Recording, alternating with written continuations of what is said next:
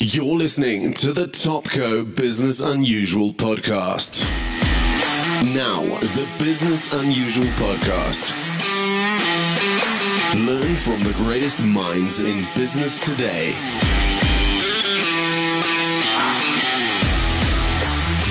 Interviews hosted by Ralph Fletcher. Learn how to improve business, get tips from industry leaders, and be motivated by real-life experience. Topco Business Unusual. Good afternoon, everybody. Welcome to the Top Woman Business Unusual podcast. Today, I am very fortunate to be in the presence of a very energetic, diverse, innovative young lady by the name of Jayashree Naidu.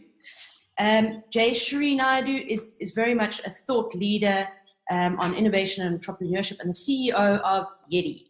Welcome, Jayashree. Thank you so much, Carla, and thank you so much for having me on this podcast. I'm looking forward to a conversation with you. Such a pleasure. It's really nice to have you with us, and I think today we're talking about something that's really relevant, especially in South Africa. We're talking about entrepreneurship.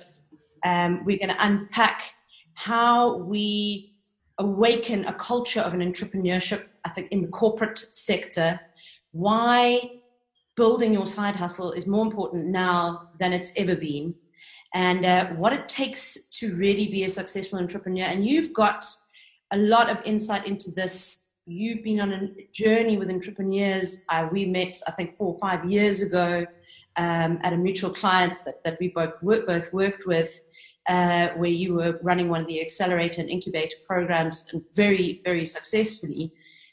Tell me my first thing is, what led you to entrepreneurship in the first place? So, Carla, I think it's something I've always been passionate about. In fact, now when I think back to it, and I get asked this question quite often, I have to think back to my dad. My dad worked in a corporate role all his life, over 40 years. But he had this amazing side hustle. He was actually a photographer. And at dinner tables and on weekends, we would immerse ourselves into this world of him, being this casual photographer for weddings and birthdays and events. And it stuck with me as something that, you could still have your own business and have a job, almost the best of both worlds. And I've just always been attracted to people being able to write their own stories, write their own histories, and write their own paychecks at the end of the day as well. So maybe not a good entrepreneurial journey to follow at the moment, photography, with weddings and events. But from that, the sense I get is that entrepreneurship is largely a drive of passion. It comes from it's created out of a sense of passion, or is that somewhat of a myth in your experience? Well, there's two sides to this conversation. Yes, passion is very, very important, because if you're passionate about your business, you'll be able to sustain some of the hardships that, come as a result of being an entrepreneur.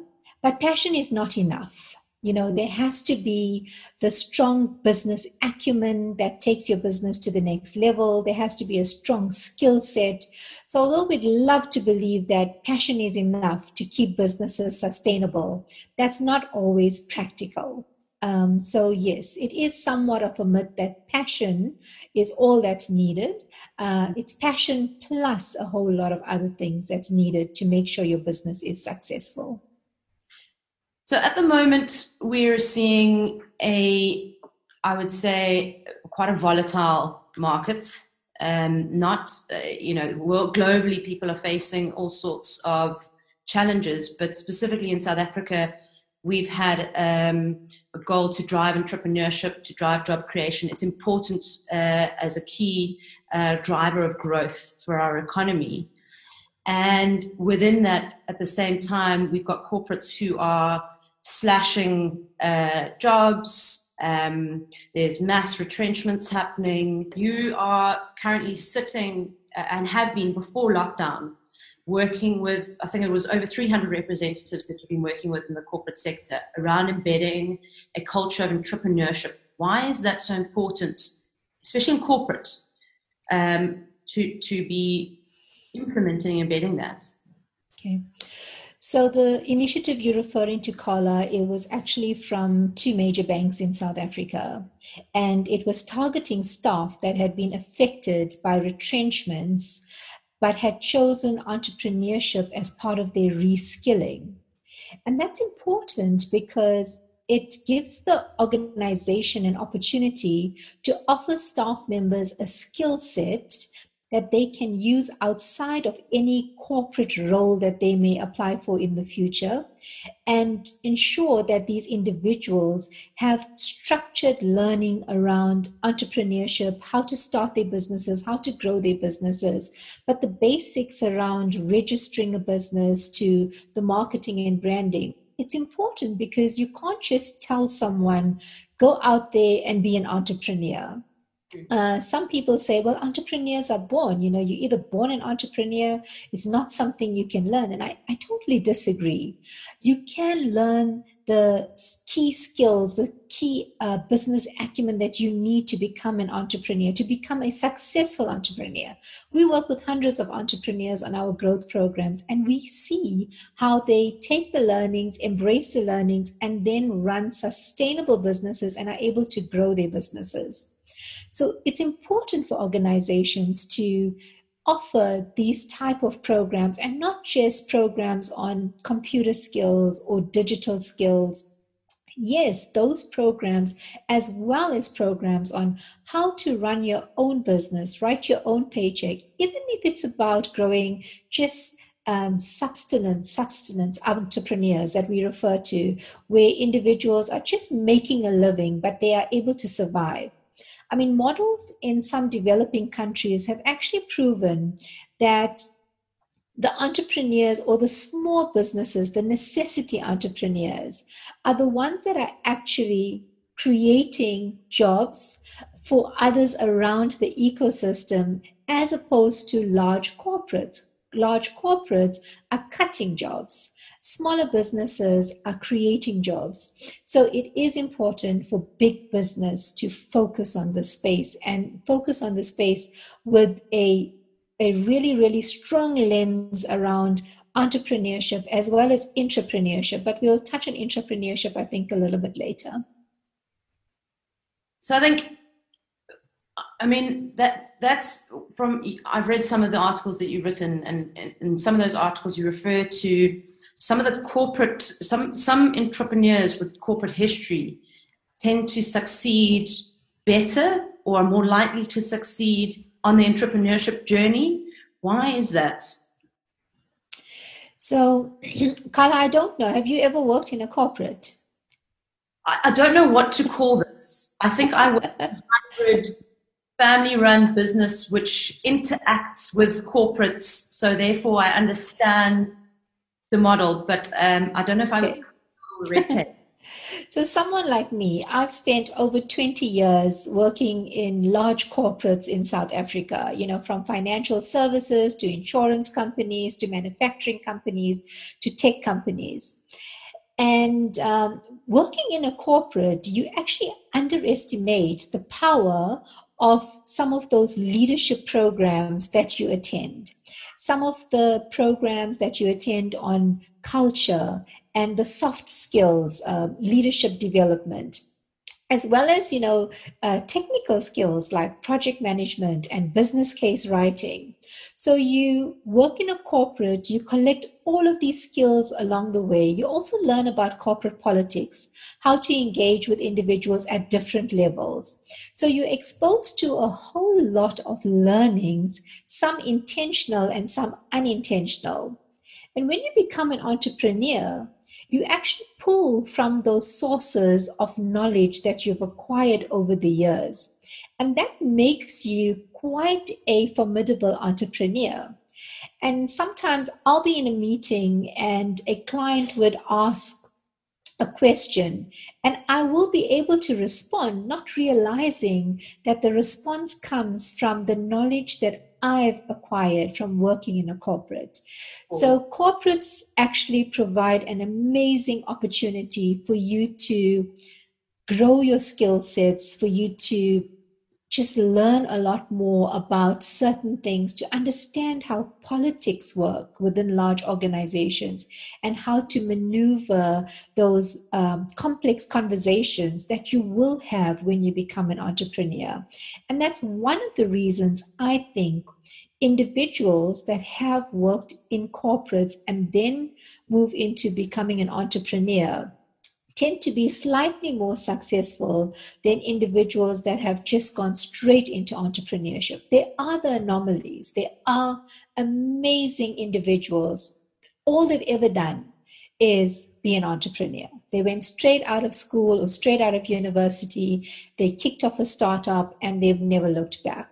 So there's always two sides to any one of these stats or areas that we focus on. So speaking of fathers, I mean, my father, also an entrepreneur, he left school. He couldn't finish school in the UK at the age of 13, and he had to start working. And he's built the business that we continue to run today as an entrepreneur. But he just had that natural entrepreneurial blood. I don't know if, I mean, you get, and maybe we can speak to this later, but second or third generation entrepreneurs. Is that something that is happening? Is it a thing, or is entrepreneur really an independent individual suit, if I can put it that way? Again, Carla, I think it's both. Yeah. So yes, conversations around the dinner table. So yesterday, in fact, we were having dinner and my daughter said to me, "Oh, I didn't know we're going to be talking business." And I said to her, "But of course we talk business. We talk business at every every opportunity we get, because that's who we are. We all are involved in the business." She, in fact, is working in the business. But I said to her, "But you're welcome to put anything else on the table." And she said, no, the conversation's very interesting, so we can continue. So she's a young adult. But second and third generation entrepreneurs, definitely it's a thing. It's continuing, lots of individuals are continuing the legacies that their parents have left. But what we're finding is they're adding their own spin to it, their own innovations to it. They're changing the traditional to be suited to the new world that we live in. But on the other hand, there are quite a few individuals who are finally choosing to be entrepreneurs, and not by default, but they are choosing it by making the right decisions around what they are good at doing. So let me just elaborate on this a little bit more. In the past, entrepreneurship was something you went into if you couldn't go into anything else and if you failed at other stuff. So that's when you became an entrepreneur or a small business owner or someone that would, I'll kick off a home industry because I can't get a job. Now individuals are saying, actually, there's a business model around home industries, around being a private chef. I want to make a business out of it. And that's really important because we've got to teach kids from a school level that entrepreneurship is as much a career choice as being a doctor or a lawyer or an engineer. Entrepreneurship should be up there with some of those career choices that we push our kids into, not understanding the value that the economy can derive from more entrepreneurs. And the value that the individual can derive from having independence and control over their own destiny. So, yeah, I agree with that as well. I think it's very, in many ways, I see it's more than become a choice now. It's almost become what I would say, when, it's become cool to be an entrepreneur. But if you look at, I look at the global statistics, not more than 5% of the population are actually entrepreneurs. So, when we are encouraging people to go on this journey, how are we avoiding setting them up for failure with such a small proportion we're looking for a large proportion of entrepreneurs to help drive the economy, but only such a small proportion is actually cutting it. I go back to a lesson I learned a while ago is when we try and teach kids how to use vision boarding, and we teach entrepreneurs how to use vision boarding as well, right? Sometimes for the first time, a kid in a rural school would have seen a Black female traveling to Paris as an example. So you can't relate to something you have never seen. And unless we start creating more case studies and showcasing entrepreneurship as something you should aspire towards, we won't get individuals being attracted to it. I mean, some people have even said to me, well, why do they make entrepreneurship so difficult? And I said, what's difficult about it? And they say, well, start with the spelling. Right? Of an entrepreneur. Where does it even come from? I mean, it's a French-based word, right? That has morphed through the years, and this is now what we use loosely to talk about everyone running any type of business. And there are differences between entrepreneurs and small businesses and all of that. But you and I are talking about individuals who are running their own businesses, writing their own paychecks, and making a difference. So there are so few people that are doing this because it's a scary space to operate in. Why is it scary? Because many individuals don't understand it. All we hear state departments and news agencies talk about is the failure rate associated with entrepreneurship. Yes, there is a large failure rate with entrepreneurs. Let's not sugarcoat this. It's not an easy space to be in. But what needs to be done to overcome those failures? What can entrepreneurs do differently? What about the success stories of individuals that have been able to be sustainable over tens of years? You guys are what? A second, third generation company. You've been running for lots of years. I would go as far as to say you've survived as an entrepreneur. It's not been easy. I know you're hiding some of that gray hair, but it's definitely something that you can overcome with the right support and the right instruments that can be unlocked. And unfortunately, we don't put enough of those support mechanisms out there to help entrepreneurs overcome some of these challenges. And that's why our numbers will always be this low. I think that's comes to what you're doing is the entrepreneurship journey is very unstructured, right? I mean, I've seen in, again, some of your posts that you do, there is a structured way in which you build a program to help entrepreneurs. But when you're on that entrepreneurship journey yourself, you are not thinking, hey, when I start an idea, I need to validate that idea. And how do I validate that idea? Is it through my parents? Is it through a board of trustees? Is it random polls I put on a social network? What are some of the first, just, if I'm wanting to get into entrepreneurship, the first most valuable things that I could really embark on in the very beginning to avoid that lackluster, unstructured approach, which I think would have helped many people. But then again, the lessons you learn teach you anyway. But I think you're there to also guide people to say, this is how you can avoid the mistakes that most people have made by doing what? So if you're an individual in a corporate role and you are now thinking about leaving your corporate role or kicking off a side hustle. So if you're thinking about leaving the organization and starting a business, while you're in that organization, it's not about exploiting the resources, but it is about asking key questions to make sure you don't set yourself up for failure. So some of those questions are, do I have the skills required to start this business in this specific space? So for example, one of the staff members we were helping grow wanted to open a swim school, but she did not know how to swim. Oh, wow. Now, I use that example because she could say the reason I want to open a swim school is because I know what a limiting factor it was for me growing up because I did not know how to swim. But opening a swim school, you've got to understand everything about that business. So that's just one of the examples. But you've got to know whether or not you have the skill sets.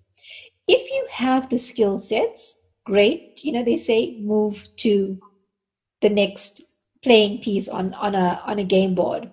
If you don't, then acquire those skill sets while you're in the organization.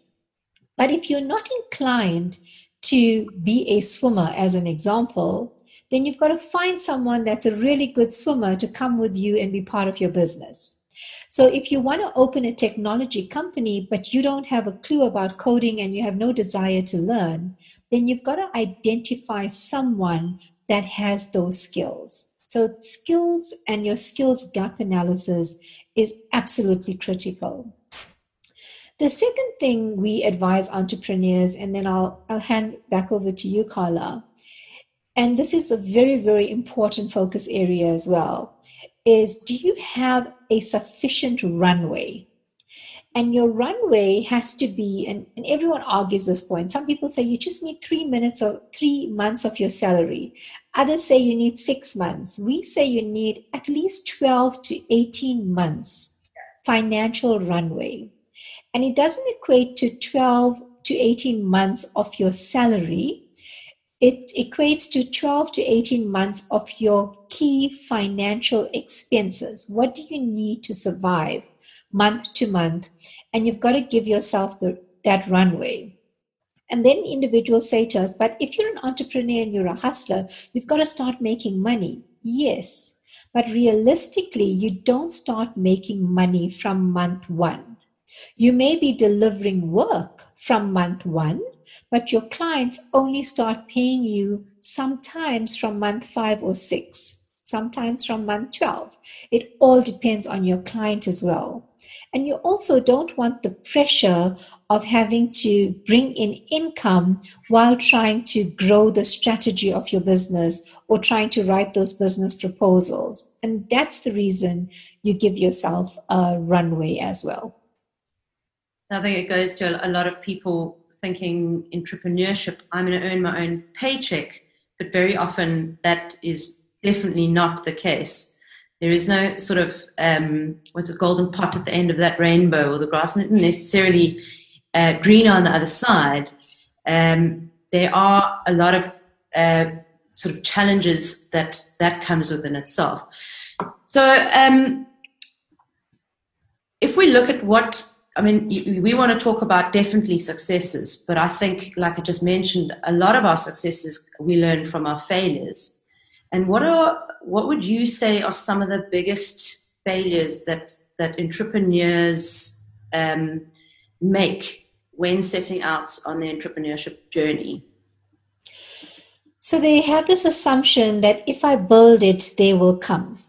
If I sell it, they will buy. So entrepreneurs don't take the time and they don't use the tools that are available to properly validate their business ideas. And that's with actual paying customers or individuals that are like your paying customers. We refer to these as, personas, and using things like the lean startup methodology. So entrepreneurs just don't take the time to do what's needed on the back end of their product launch or defining their products and their go-to-market strategy, unfortunately. So that's the mistakes lots of entrepreneurs make. The other is assuming that clients will pay on time, and they overextend themselves in terms of their cash flow. They put far too much out there without having enough in the bank so that they can survive. I mean, very few entrepreneurs and businesses have actually survived this COVID-19 pandemic that we've just been through. And this is absolutely devastating, for the work that we do as well. And it's so important to be able to pivot your business when you need to pivot. And I'm really proud of some of the entrepreneurs we've worked with that have taken the tools and training that they have acquired. And during this lockdown, they actually pivoted their businesses. They used existing resources to do different things, to leverage off, what's happening in this market space at the moment. So entrepreneurs don't use strategy tools effectively. I know when you were in a corporate, it was like, how the hell do I use these tools? People are teaching me, but where do I use them? As an entrepreneur, I guarantee you, if you use these tools effectively, it will help you survive from a business perspective. And then thirdly, I don't think entrepreneurs take thought leadership and the acquisition of knowledge seriously enough.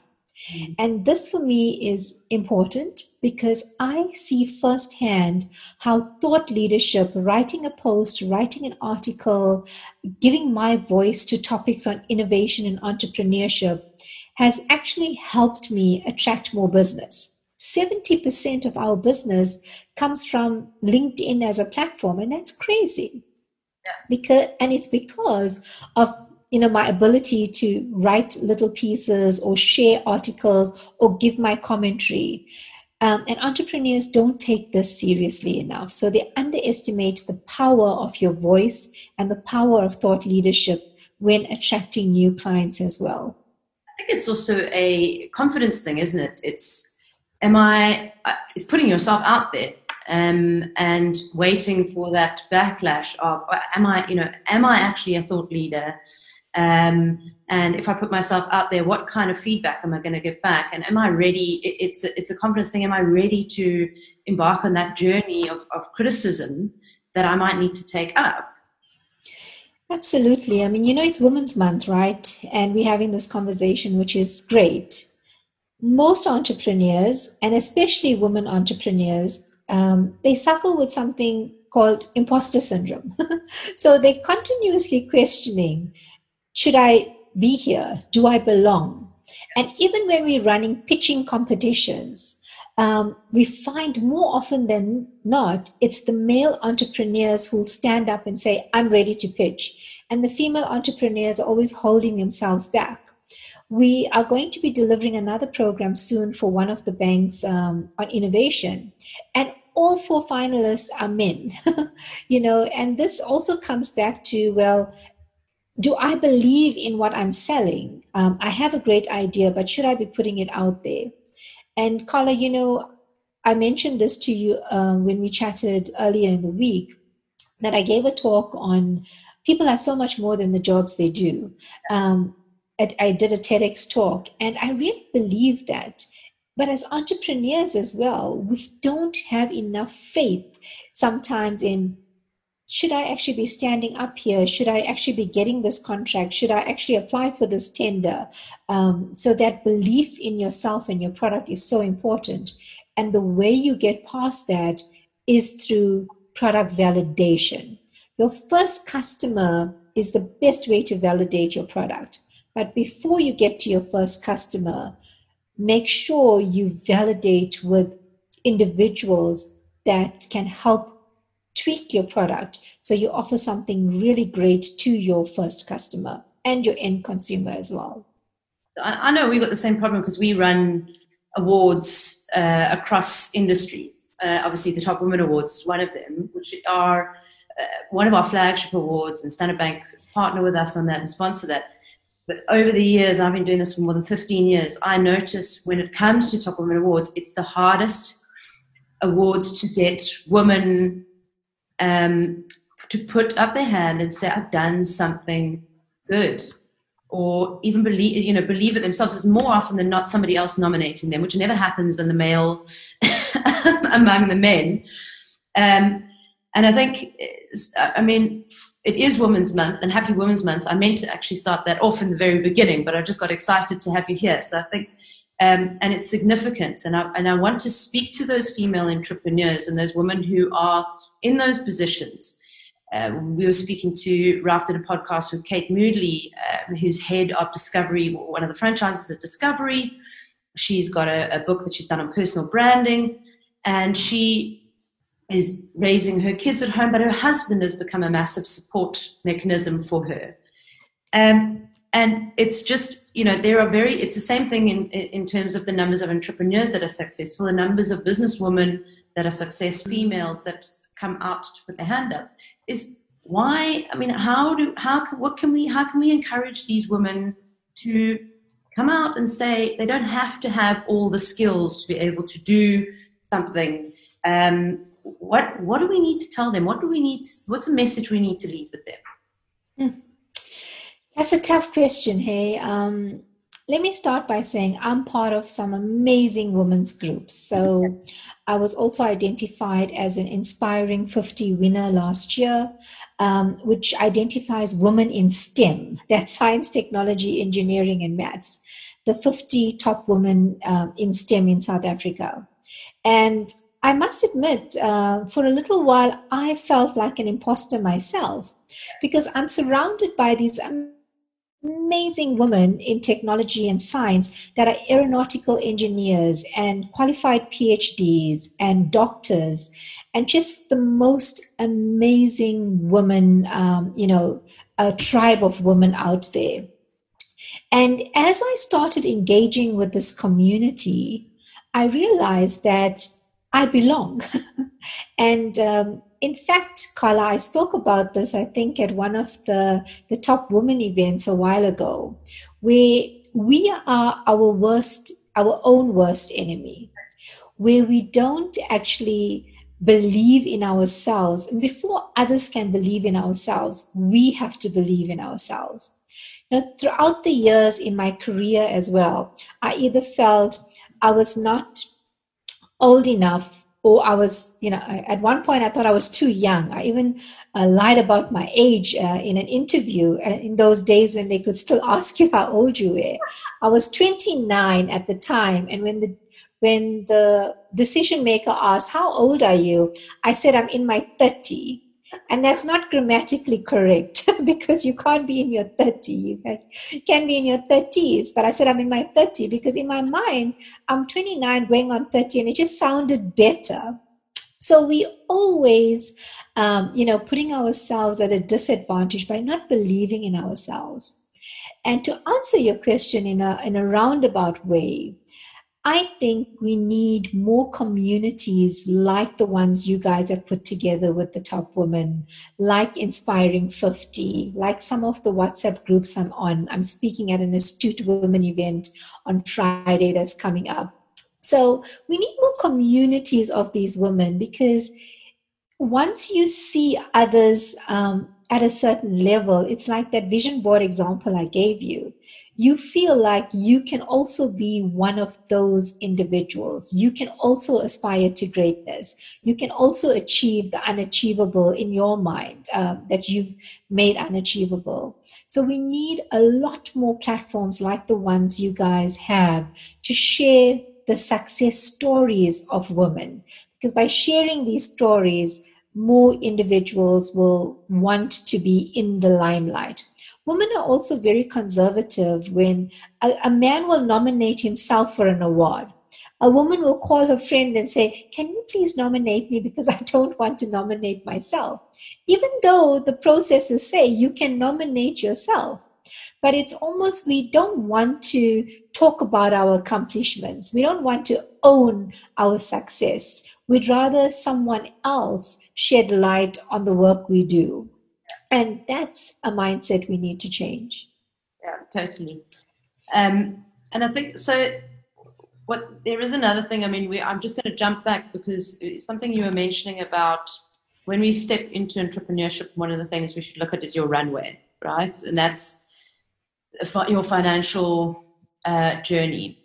And I think we've done polls with entrepreneurs before, which says, what are your biggest sort of challenges and barriers to success? And often the least percentage on that poll is financial. It's more around coaching, mentorship, sales and marketing. It's more the soft skills really than those hard, how do you do financing and all those sorts of things. Is that your experience as well, Jayshree? So our experience in engaging with entrepreneurs is, so financial does actually come up quite a bit. Most individuals think they understand finance. I mean, you would assume that I understand finance. I've worked in some of the biggest financial institutions in South Africa. But when it comes to financial management of your business and SME finance, it's different. Yeah. It's different when you work in a corporate and you understand finance at that level and managing a budget, to when you're working in as an SME and you've got to manage your business and you've got to manage your cash flow and you've got to understand things like the psychology of money, which one of our technical experts that we use to help entrepreneurs with finance, Precious Mvulane, she talks about the psychology of money. When you land a large contract, what do you do with that money? What's your purchasing behavior? What's your mindset?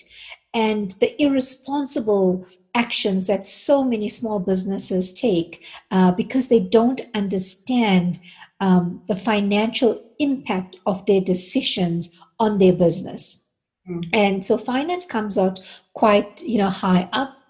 The other areas that we find entrepreneurs really struggle with is professional marketing and branding. Now, you work in an organization where you get what I'm saying in this. Everyone thinks they know marketing and branding. It's like, oh, I wake up in an organization and I don't need a marketing department. I can tell you what I need to do with my logo and my brand. So organizations really struggle with the professionalism that's required when it comes to things like marketing and branding for their businesses.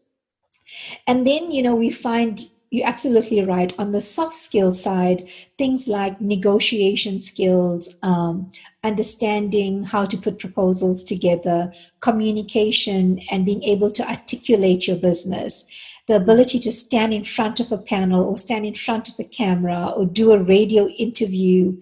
And how do you do those things? Entrepreneurs really struggle with, because they may be technical experts and really good at what their business does, but all of the other things that really make you attractive to an investor, to a listener, they may not have.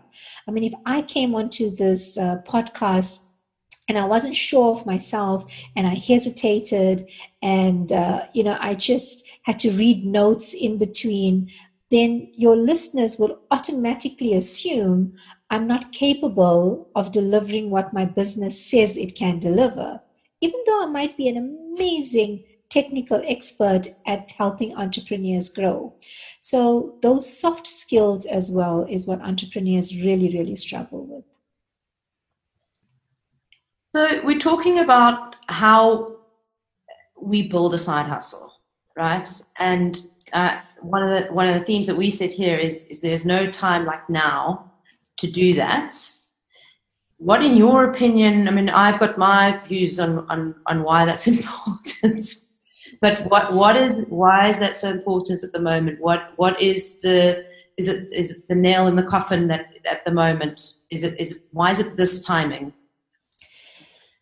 So I read a quote and I posted earlier. It says, "You can't work for us if you only work for us."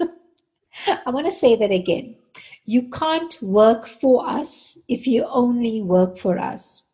And what I said in my post was this should actually become the mantra of large corporates, where they promote individuals thinking like entrepreneurs by owning their own side hustles. And I'll tell you why I'll tell you why I think it's important in a bit. But I just want to commend organizations, and some of them who we are working with, that are actually forward thinking enough to help individuals grow their entrepreneurial skills through intrapreneurship programs that allow them to think like entrepreneurs while working in a corporate. And why that's important, Carla, is if I teach you something, I can't unteach you that. So if I teach you how to run a business effectively and how to look at things like return on investment, how to validate a business idea, how to take your side hustle to the next level, you know those skills, you have those skills, and you can apply those skills. Yes, you will apply it to your business, your own side hustle. But guess what? You'll also start applying some of those skills and knowledge into your day-to-day job, your job that the corporate is employing you to fulfill.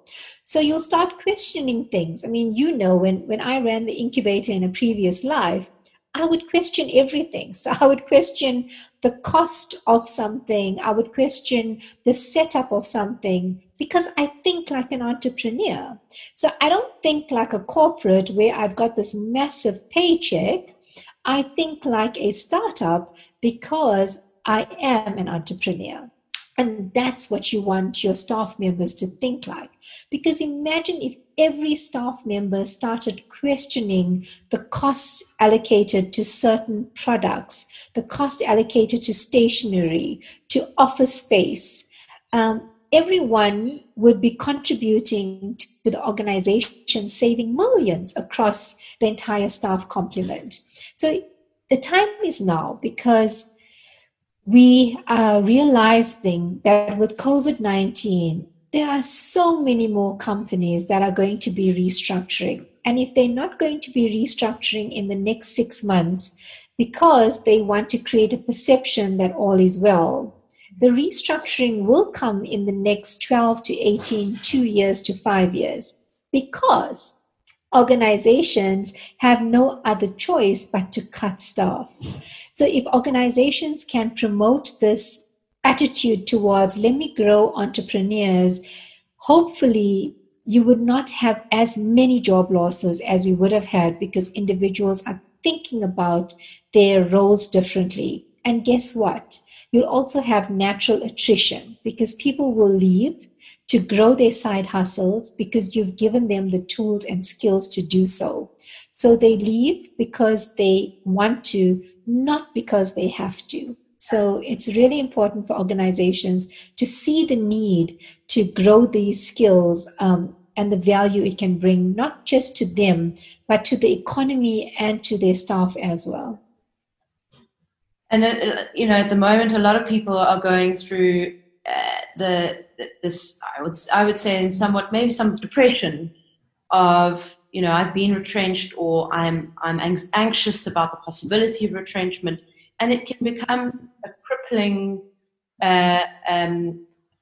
Become crippling in terms of progress, in terms of your creative thinking, in terms of your productivity.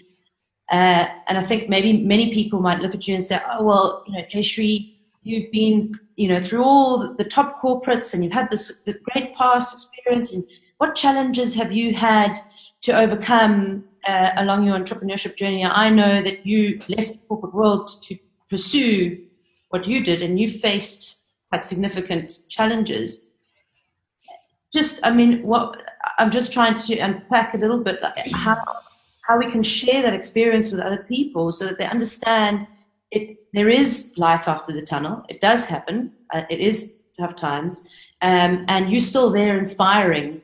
TED Talks, blogs, winning awards, top 50 most influential. I think you were named as putting entrepreneurs first by Fast Company South Africa. So what is it that, what gave you that ability to overcome those challenges? And if you want to talk about it a little bit more, then I'll leave that to you.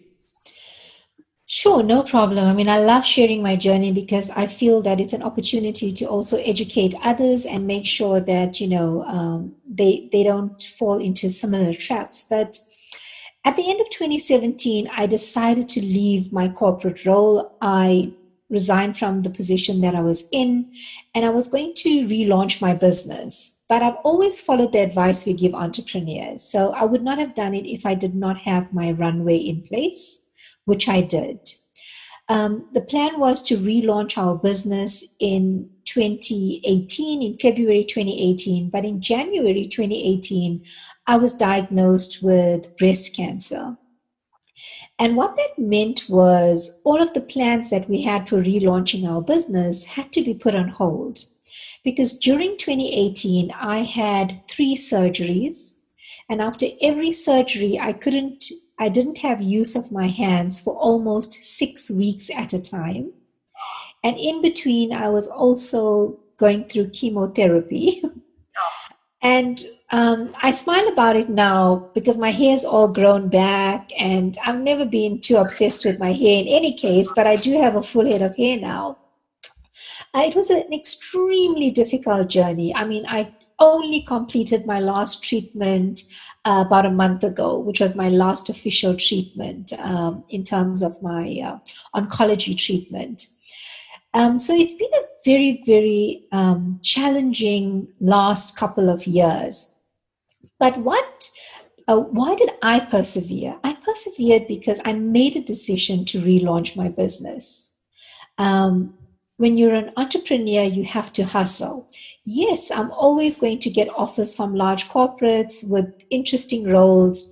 But when I made a decision to leave the last corporate that I was in, I also made a decision to never go back into a corporate, but to rather become an entrepreneur. And when I went through my cancer journey, I realized that I have to be an entrepreneur because I can dictate my own times. I tried working on a project which took up about 80% of my time, and I felt physically ill. So I don't operate at the same levels that I used to, for example, when you and I engaged, and that energetic person. Yes, I'm still very, very energetic compared to most, but for me, I've had to slow down a little bit. And entrepreneurship allows me the flexibility to do that. But I also decided to use technology to help me go through this journey. And I even went as far as to download software that I could speak into, and it would help me write my articles. And then with minor editing, I could send them out for publishing, which is what I did. I also managed to write a couple of proposals. So that's how I overcame some of the challenges that I was experiencing. I still kept up to date on what was happening on my social media platforms. I continued writing tiny little posts and articles on LinkedIn. So unless I told someone that I had breast cancer, they would not have known. No. They would have just continued thinking, Jay's really busy. She's launched a new business, or this is what they're doing, and this is what she's talking about. So I made sure that I was still relevant. But because I'm passionate about breast cancer, my mom's a breast cancer survivor, my aunt is a breast cancer survivor, I've lost an aunt to breast cancer. I also decided that because I have such a large social media following, I had to use my voice to create awareness on early detection, which is something I've been doing even before I was diagnosed with this disease or illness or whatever you want to call it. So I decided I will not let it define me. It is not who I am. It's just something that I have. And I used that time to also create awareness around this illness and support early detection. So as an entrepreneur, the beauty is it's your voice. You can use it to grow your business. You can use it to drive a social cause, but it's about that tenacity and drive and never giving up. And if we go back to what we were chatting about earlier, Carla, if you have a strong purpose and a strong passion for your business, you'll be able to overcome almost any obstacle because you know this is what you want to be known for. This is what legacy you want to leave. So it's really important to believe in yourself, and irrespective of what challenges you face, you can overcome them if you just put yourself out there and share your words. You have a voice, so you need to use it effectively as well.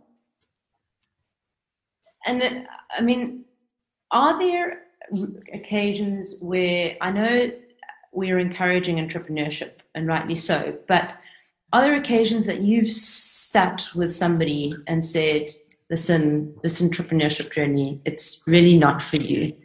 As much as you might want it, and where do we draw the line? Maybe there's people listening going, I've been trying this for so long. I read a post the other day about a girl on LinkedIn, young entrepreneur. She's been on an entrepreneurial journey for 5 years. She decided to pack up and go and work for a corporate, very excited. There were a whole host of reasons why it didn't work. Well, one, she wanted the fancy car. She wanted the financial benefits of being able to get a bond and all these other things. But a deep, beyond that, where do we draw the line with this journey isn't really for you? Or am I on the wrong path? That's just so tricky as well, Carla. Great question, but a really tricky one, because again, even when it comes to skill sets, I believe anything can be taught. And maybe I believe that because I'm a certified trainer on things like lateral thinking, where we teach people how to think differently. And innovation comes from challenges. So wherever there's a challenge, there's an opportunity to innovate. And the output of entrepreneurship is innovation, right? And the roundabout way of me answering this is, I believe anyone with the right skills, the right drive, and the right support can be a successful entrepreneur. However, in saying that, 10 minutes ago, I was on a call with an entrepreneur that came through one of our programs.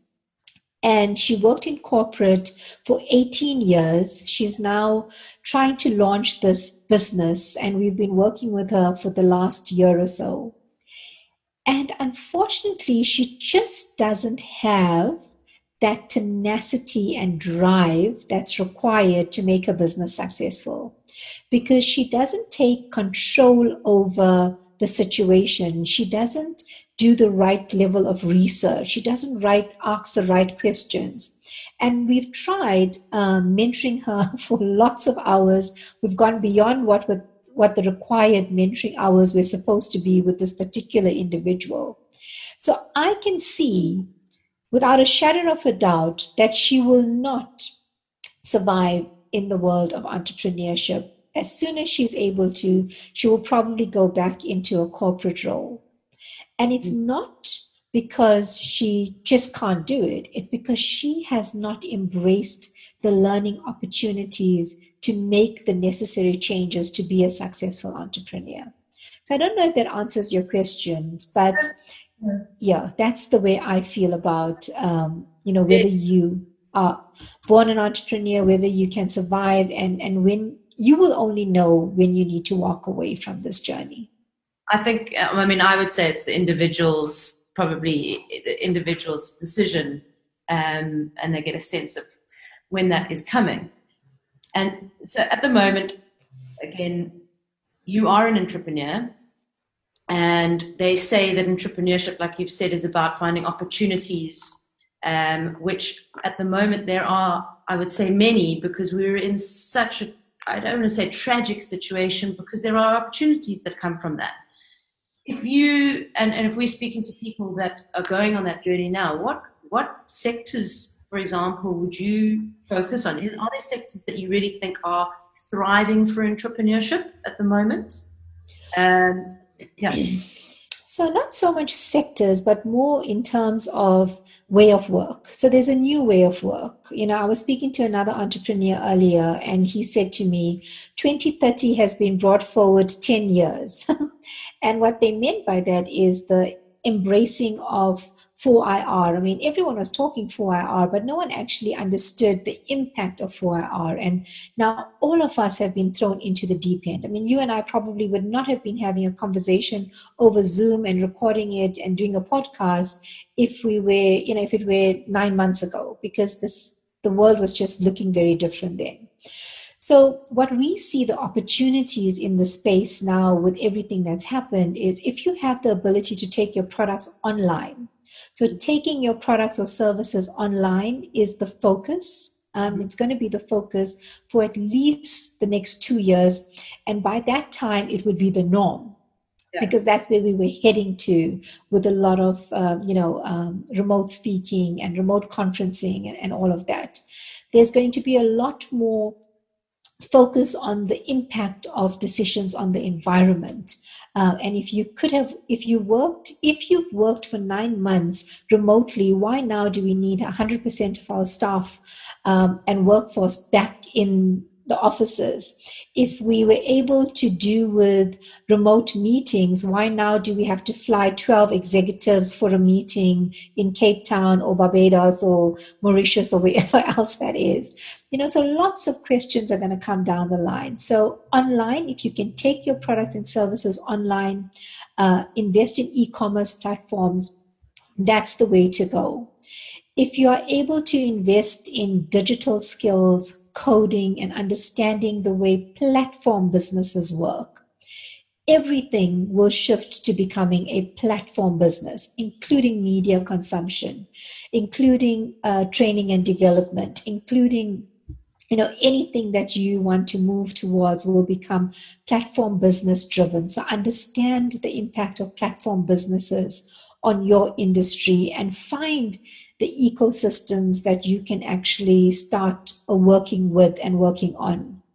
And then again, just Carla, just use thought leadership and social media effectively.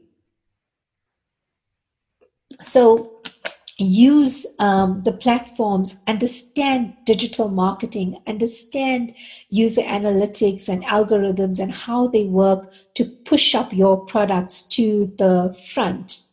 Because so many individuals will start making decisions from their couches, from the back of a PC, as opposed to walking into stores. So understand the impact of your social media presence as well. So those are the areas that I believe entrepreneurs should be focusing on as we, embark in this new unknown. And that's, so we've been pushed ahead 10 years. And my next question was going to be to you, what does entrepreneurship look like 10 years after that? Are we thinking there? We talk about making BHAGs, big, hairy, audacious goals, where it's far ahead in the future. And I think a lot of people, there's life circumstances that you've experienced that can change that or can swerve that. But we're in the future that we were envisaging. Now what then after? What 10, 20 years after that? I wish I had, what do they call those things? Those future balls, or just being able to see into the future. I wish I had that. In fact, yesterday I was watching Back to the Future, but that's completely unrelated. So I wish I was able to get into a car and drive to the future and come back and tell you all of the amazing things. Yeah.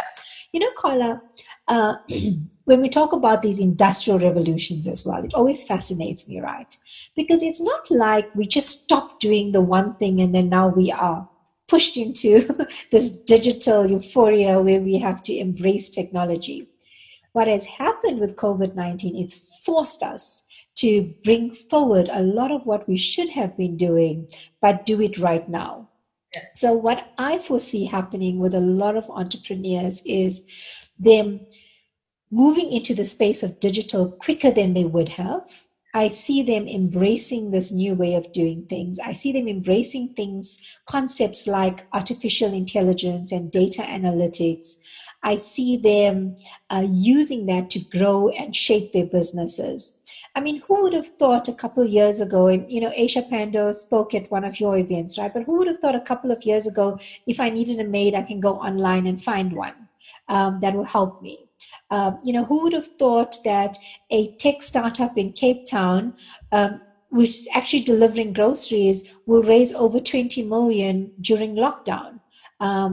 So I think entrepreneurs will start using 4IR as a business tool, as it should have been designed and intended, as opposed to something they are forced to do. They will actually embrace it and they'll start using it to shape and mold their businesses into businesses that we have yet to see, right?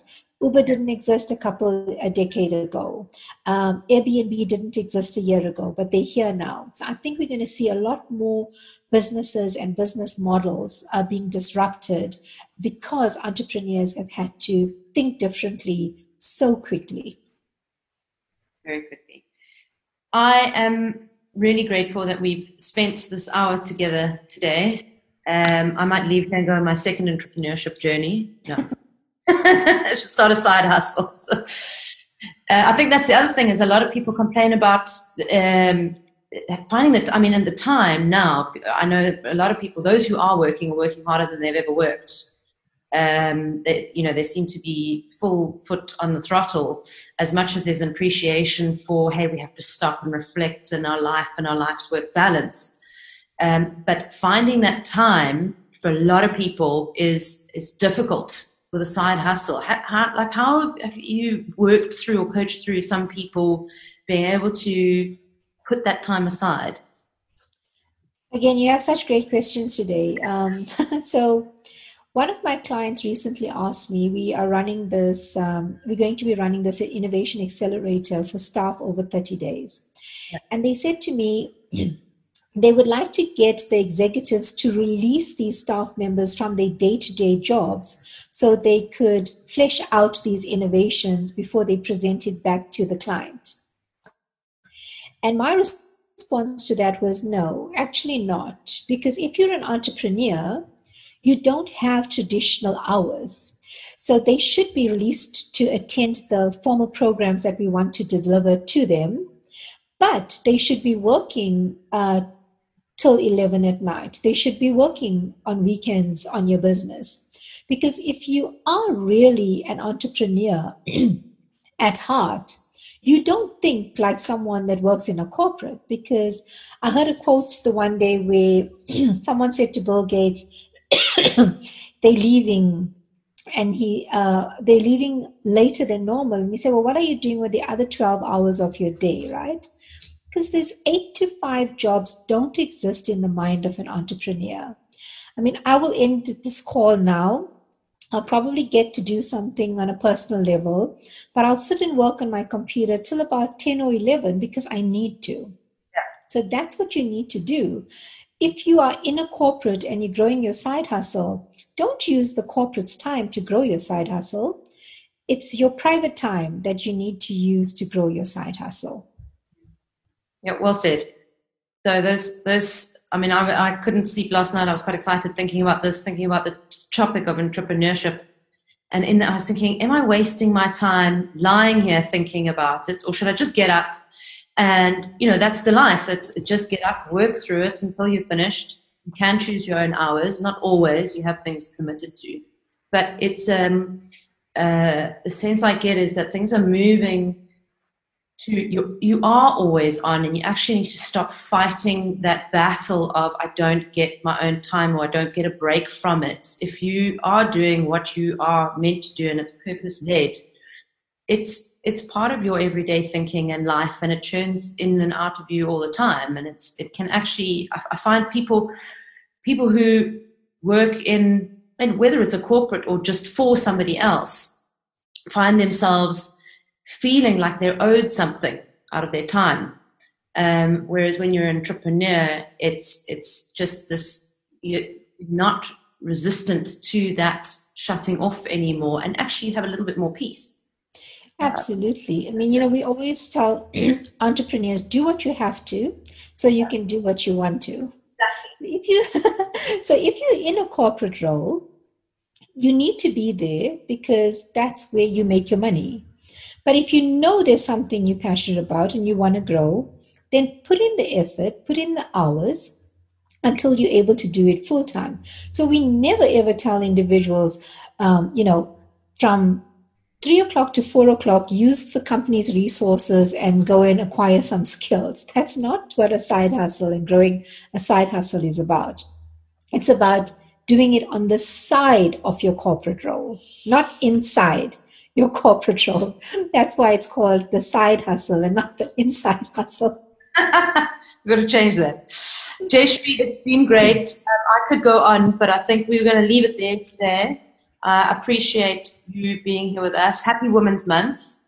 And, let's celebrate together by encouraging more women and men, but to put their hands up and take that entrepreneurial journey, or just any journey that I think is sort of purpose-led and what they want to really be doing. Thank you. Well, thank you so much, Carla, for the opportunity. I really appreciate the conversation, and I love sharing more on the space. So please do feel free to share my contact details with anyone listening, and happy to do any of these conversations again in the future. You take care, and please pass my regards to Ralph as well. I will. Thank you, Jayshree. Thank you. Bye.